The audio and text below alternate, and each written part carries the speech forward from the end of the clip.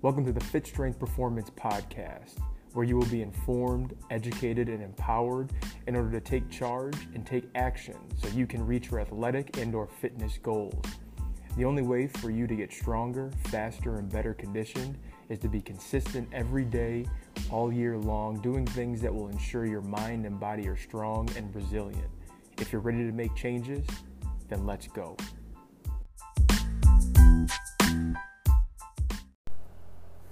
Welcome to episode 48 of the Fit Strength Performance Podcast. Today, I'm going to wrap up 2022. So this will be the last episode of 2022. So we're 48 episodes in, and I just want to highlight some of the great conversations, some of the great topics that I've been able to have with athletes, parents, coaches that have really stood out to me. So that's what this episode's going to be about. But just a quick recap. This past year has been awesome at Fit Strength. We've had, I've been able to hire my first few coaches. We've had some highs and lows, some ups and downs, some learning curves, and we're still learning.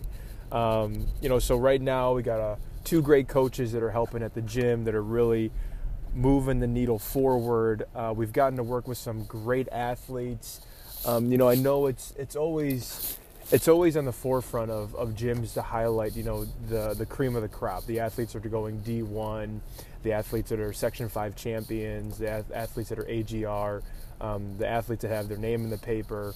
But we've gotten to work with some awesome kids, awesome middle school athletes who, coming in, we're looking at them questioning are we going to be able to move the needle, sooner rather than later? And, some of the results we've been able to get with just some basic movements, consistency has been awesome. So I'm super proud of all the athletes that have been consistent at the gym, super proud of the collegiate athletes. We're going to have some D1 volleyball players who potentially could be starting.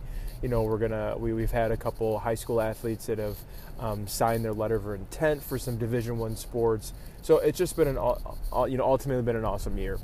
So to kickstart this, I'm going to dive into 5 standout topics, conversations that I've had with, like I said, with parents, coaches, athletes, something that has been continuously talked about, topics that have been on my mind quite often. And they've stood out, so I sat down, tried to think of the big rocks, the important conversations I've had. And, I tried to stay away from the fluff, how to increase your vertical, how to get stronger, so I really dove into some topics that are outside the box that can really move the needle forward for athletes. So the first topic is this idea of a stretch goal. To be honest, when I heard of this, I was talking to an athlete's parent, and the father said, "Hey, these are our stretch goals," or "What do you think these stretch goals could be?" And I'm like, "Oh, great, yeah, flexibility is awesome, right? We want to improve our flexibility. That's definitely important." And as I was thinking about that, I was like, maybe I should Google this. And I literally Googled this. And when I looked at what a stretch goal was, I really thought that this is kind of the missing link for a lot of athletes. Because what's always taught to athletes, what's always discussed are SMART goals. Specific, measurable, attainable, realistic, and timetable. And those are great, because those are, those kind of goals are, they are guaranteed achievable if, the little things are done at a bare minimum, potentially a little bit more stepping outside your comfort zone, right? So if an athlete wants to gain 10 pounds in, let's call it 6 months in the off season, to me, that's a SMART goal, because in 6 months, if we look at 6 months, that's upwards of, 26 weeks, 27 weeks, give or take. Then there's 54 weeks in a year, so 27 weeks. That would mean that athlete would need to gain, if that would be 1 pound per 3 weeks. So every 3 weeks, you had to gain 1 pound, which is really, really, really easy if the athlete, simply eats breakfast, lunch, and dinner, has a protein shake, And it's consistent with that 7 days a week, which isn't too extreme, which is pretty basic. So to me, that's a SMART goal. Now, if you think of a stretch goal, and I remember listening to a podcast with Tim Grover, and he highlighted something that he likes to do at his talks. What he tells the audience is, everybody raise your hand. So do this right now, raise your hand. And what Tim Grover says is, okay, raise your hand higher now. And what you realize is everybody reaches their hand higher. So the question is, why don't, people, athletes, kids show up when they need to show up versus failing and or just committing, not achieving their goal, then starting to work harder, right? So this is what I think of, because Tim Grover also said in that talk, he highlighted that people don't set their goals, set the bar high enough, right? They just don't, right? If you are a basketball player, right, you want to make varsity. Great goal. To me, SMART goal. Because you got to be consistent with playing basketball every day, depending on your level, right? I have some kids that are guaranteed to make varsity, and their goal is to make varsity, right? So to me, I question, why is your goal to make varsity if you already know and the coach has already told you, hey, you're going to be on varsity, right? Your goal then should be a stretch goal. I'm going to start on varsity, right? Those are those stretch goals that I think some kids are scared of. I think getting extremely uncomfortable and having to do the hard things. And nowadays, the hard things for athletes are saying no to their friends when they are, messing around, just playing pickup where there's no context, there's no intent. Or, if you're the junior or senior or freshman in college and, right, the temptation of doing things with your friends on the weekends is there, you just saying, you know what, I'm going to pass because I got to train in the morning. Or really identifying, what are your limitations in your sport? Because I see it time and time again. Really skilled basketball players who are unathletic still spend 80% of their time per week working on the skill. But the lowest hanging fruit, the limiting factor, is their performance. So why wouldn't it flip-flop and or be 50-50? And then I see kids spending so much time, and this is not a knock against AAU or club, spending time in AAU and club when the limiting factor, again, is the exact skill. Because in AAU basketball, if you can't shoot a left-handed layup, guess what you're going to do in an AAU game? You're going to go to the right. You're going to figure out a way to shoot with the right hand. You're going to figure out a way to go to your strengths because you want to win, versus working on that skill that you're really limited in. So the stretch goal has to be something that is so beyond your comfort zone that really makes you sit down and figure out, what do I have to do? And if this is my goal, how do I work that much more harder to achieve this bigger goal? Right? So that's the stretch goal. And I thought it was a great conversation. I loved it. It really made me rethink how I have conversations with my athletes, because I look at some of these goals and I'm like, that's it? That's all you want to do? Right? Go above and beyond. Challenge yourself. Take yourself to a higher level. So this is where I love that idea of a stretch goal. The second one, something that I've noticed a lot is youth athletes and athletes nowadays, right? They're desensitized and or overstimulated due to the volume of games they play per year. So they're desensitized to being able to show up for a particular game. And I see this a lot when it comes to during the season or sectionals or playoffs, where it takes kids so long to rise to it takes kids so long to warm up. It takes kids so long to play at their peak. And a lot of times it could be the second half, the third quarter, the fourth quarter, where finally, they may win by 2 and the coach is like, where was the second half in the first half?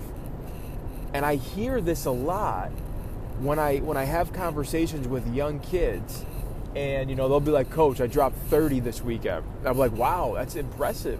How many games did you play? And that'll be my response. I played 6. All right, cool, man. Or girl, how many games did you have 30 in? Well, the first 2 games my shot wasn't dropping, so I had 6 or 8, and then the third game, I just wasn't ready. My body didn't feel right. And then, the fourth game did okay. Then it was the last game. I dropped 30. And I'm like, so it took you 6 games to perform at a good level, right? All the coaches that came to see you may have bounced after the first 2 games. So how come you're not showing up the first game, the second game, right? So I see this as a result of having so many tomorrows, so many other opportunities, so many other tournaments. And I use this analogy with the kids that I work with that say, like, I'm going to do it tomorrow. And guess what, friends? Guess what, kids and folks and parents and coaches? There always is tomorrow, right? Today's Monday for me right now.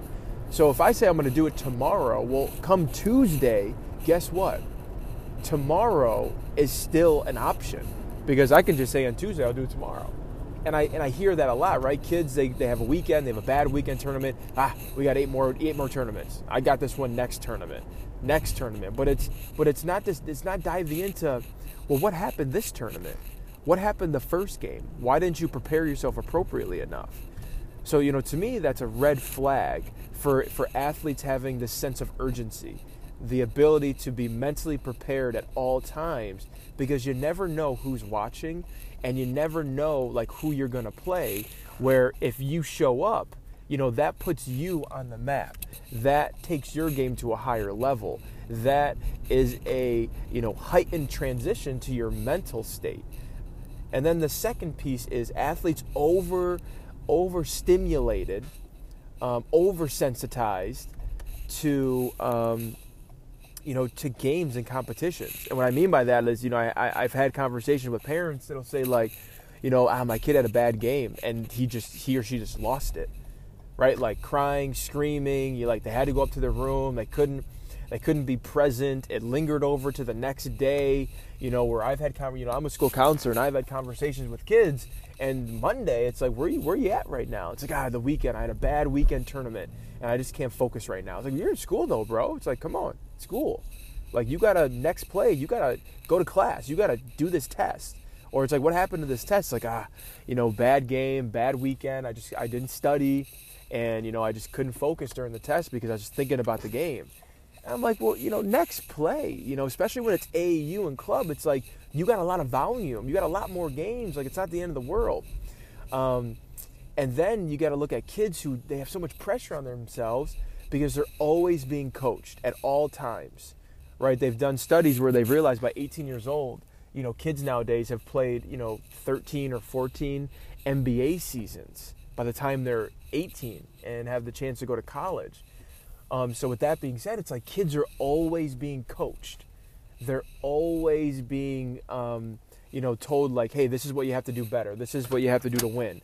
This is what you have to do to get to another level. This is what we have to do better. It's all this constant conversation. So they're always focused on their performance, focused on wins and losses.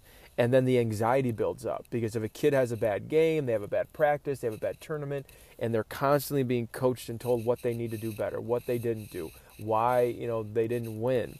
Then anxiety builds up. So every game they're focused on, I can't do this again because then I'm going to lose and then I'm going to do bad and I won't play.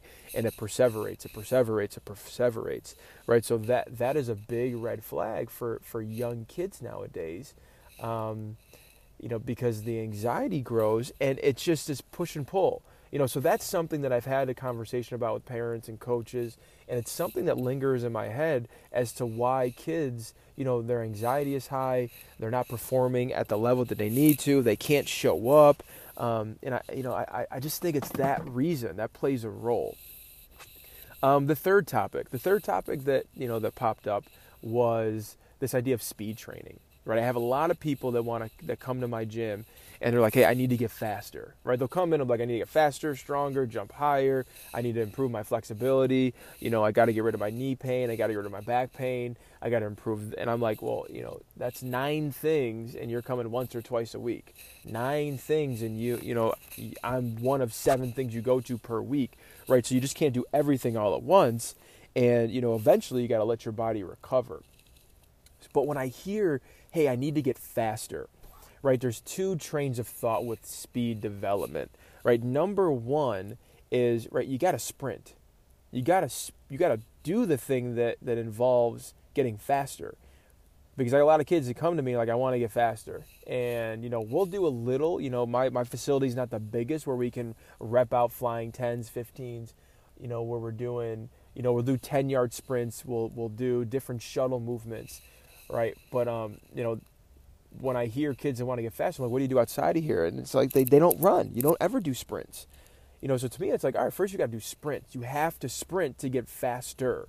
And then hopefully it correlates to your sport, right? It correlates to, lacrosse, basketball. The benefits of being fast will correlate to volleyball. All of those things. So that's number one. You got to sprint. There's a law of specificity. And then number two, what's very common now is speed training and conditioning. They're going hand in hand now. Right, so people think that they're doing speed training at the end of their workout because they're doing sprints. Well, that doesn't make sense because they're tired, they're exhausted, they're fatigued. Right, you can't do speed training when you're tired. Right, so you have to have this ability to perform at a high level but recover. Right, so when we do speed training at Fit Strength, when I do speed training with athletes, when I'm watching coaches do speed training, it's got to be the first thing within the program. It's going to be the first thing within the workout. After the movement prep and the prep work, right? Then you go to your speed work because then you're fresh. And then you have to recover, right? So if I do a flying 10-yard sprint, I may need a 1-to-10 ratio of work to rest. So if it takes me a total of 6 seconds to do a flying 10, well, I should rest, 60 seconds before I do it again because my nervous system is fried. But what we see is kids do a sprint, they sprint back to the line, sprint again, sprint back to the line, sprint again, sprint back to the line, and they're exhausted, so they get slower and slower and slower versus sprinting, jogging or walking, recovering, and then sprinting. That's how you'll get faster, right? And then you can start tracking how, every rep to really see and challenge your improvement. So the speed conversation is important, but we have to understand that if you want to get faster, you have to recover. Like, you just can't do 1,000 sprints and think every sprint you're going to get better, right? There's different methods where you just sprint and, let's call it, if your best time, for a 10-yard sprint, for 40, was like a 4.5, you have to be under, you have to be within a 4.6 and a 4.8. If you go over a 4.8, you're done, right? It's too much in the system. You're just exhausted, right? And then you just monitor that way, because you got to make sure that you're putting out enough effort to actually elicit an adaptation and then recovering. So that's that piece about speed training. So I think we're on 3. That was our third. Our fourth one is footwear.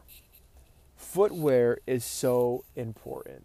I can't tell you how many times when an athlete comes to my gym, I'm looking down at the shoes, first and foremost, because that's going to tell me a story of what their feet probably look like and what their limitations are. If you don't believe me, if you're a parent listening to this, ask your kid right now, take your shoes off, do a lunge, do a squat, balance on one foot. Typically it'll look pretty rough. And it's because their feet never touch the ground. And a lot of that is influenced because of their footwear. Footwear is huge. If you have a shoe that has a really high arch, most shoes, your foot's like an inch or two off the ground, you're always walking on your tippy toes, which means you're always falling forward, which means your center of mass has to shift so you don't fall forward. And that is going to disrupt just movement in general.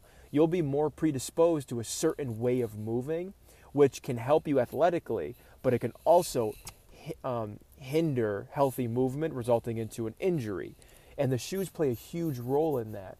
And then you look at shoes that have a narrow toe box, meaning that the tip of the shoe is like a triangle. And that can really affect performance. It can affect foot health, and it goes up the kinetic chain. Houses aren't built from the roof down, they're built from the ground up. Same thing with human movement.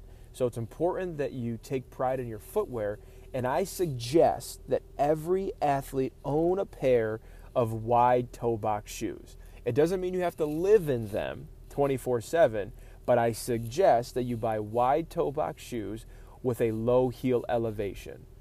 so your foot can breathe, and you wear them, maybe a few times a week, maybe if you're just traveling on a weekend tournament, right? And in addition to that, spend time barefoot, right? Your warm up, a lot of our athletes, they warm up barefoot. They'll do their extensive plyos barefoot. Some will lift barefoot, but, when you start putting heavy loads, where your feet have to support it, a lot of times feet aren't strong enough to handle 135, 220, they can't handle that, right? So you might just be driving, a round peg in a square hole.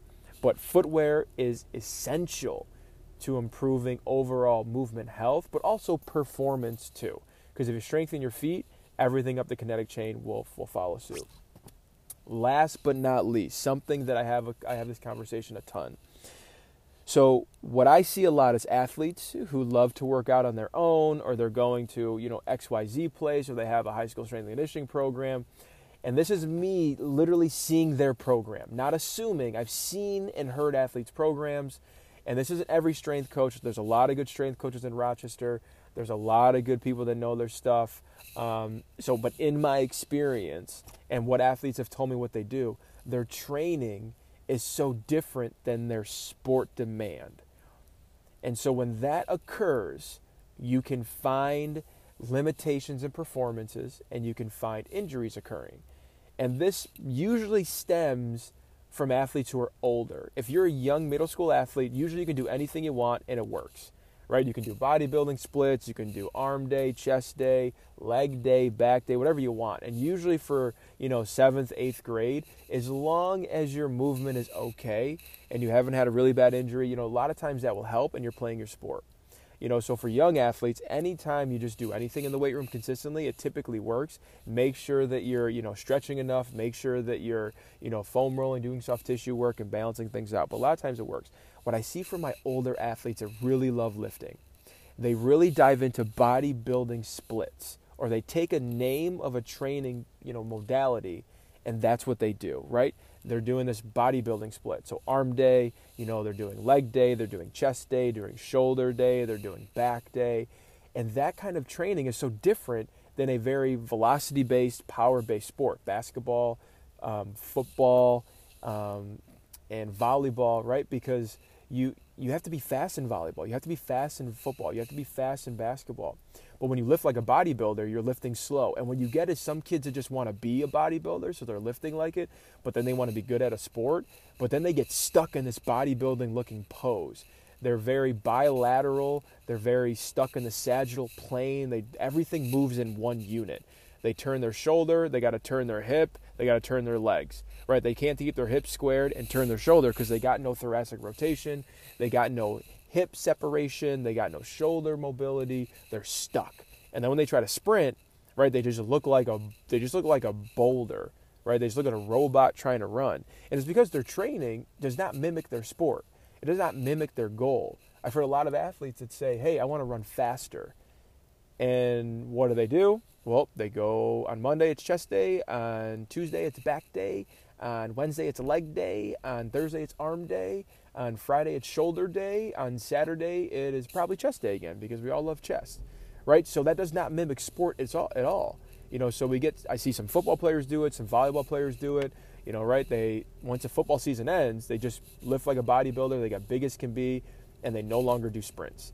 Volleyball players, right? They may practice 2 times a week and go to a weekend tournament, but then Monday, Tuesday, Wednesday, Thursday, Friday, they're lifting like a bodybuilder. And if the training gets so far away from the demands of the sport, you find yourself, getting injured because you're doing something for, anywhere from, 5 to 8 hours a week that's so different from your sport that you're doing, depending on the season. If you're in the off season, volleyball goes 4 hours a week of practice and then the weekend tournaments. So you might be playing for, another 8 hours, but then you're training different modalities of movement that can disrupt your performance, right? So chest day is not great for any athlete because you just don't use your chest, right? You can do upper and lower days and that'll help. So this topic is about, making sure that your training mimics your sport at all times throughout the year. It doesn't mean that you can't do bodybuilding-like movements. It just means that try to be an athlete all the time, right? You're gonna limit the volume of the athletic movement, but if you want to get faster and you're a basketball player, you should be sprinting once to twice a week in the off season.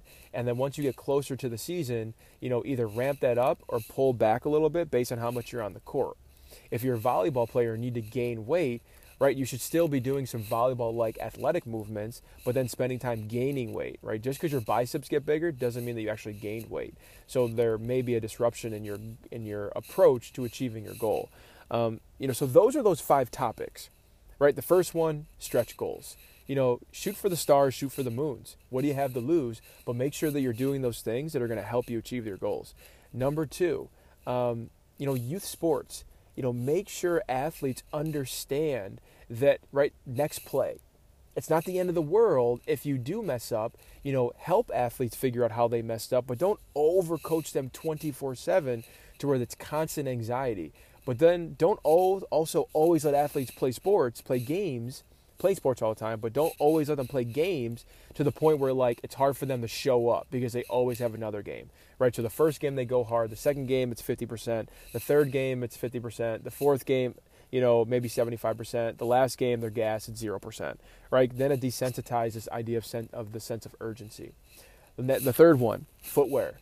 Take pride in your footwear, 100%. Take pride in your footwear. I'm sorry, the fourth one, wide toe box shoes, low heel arch.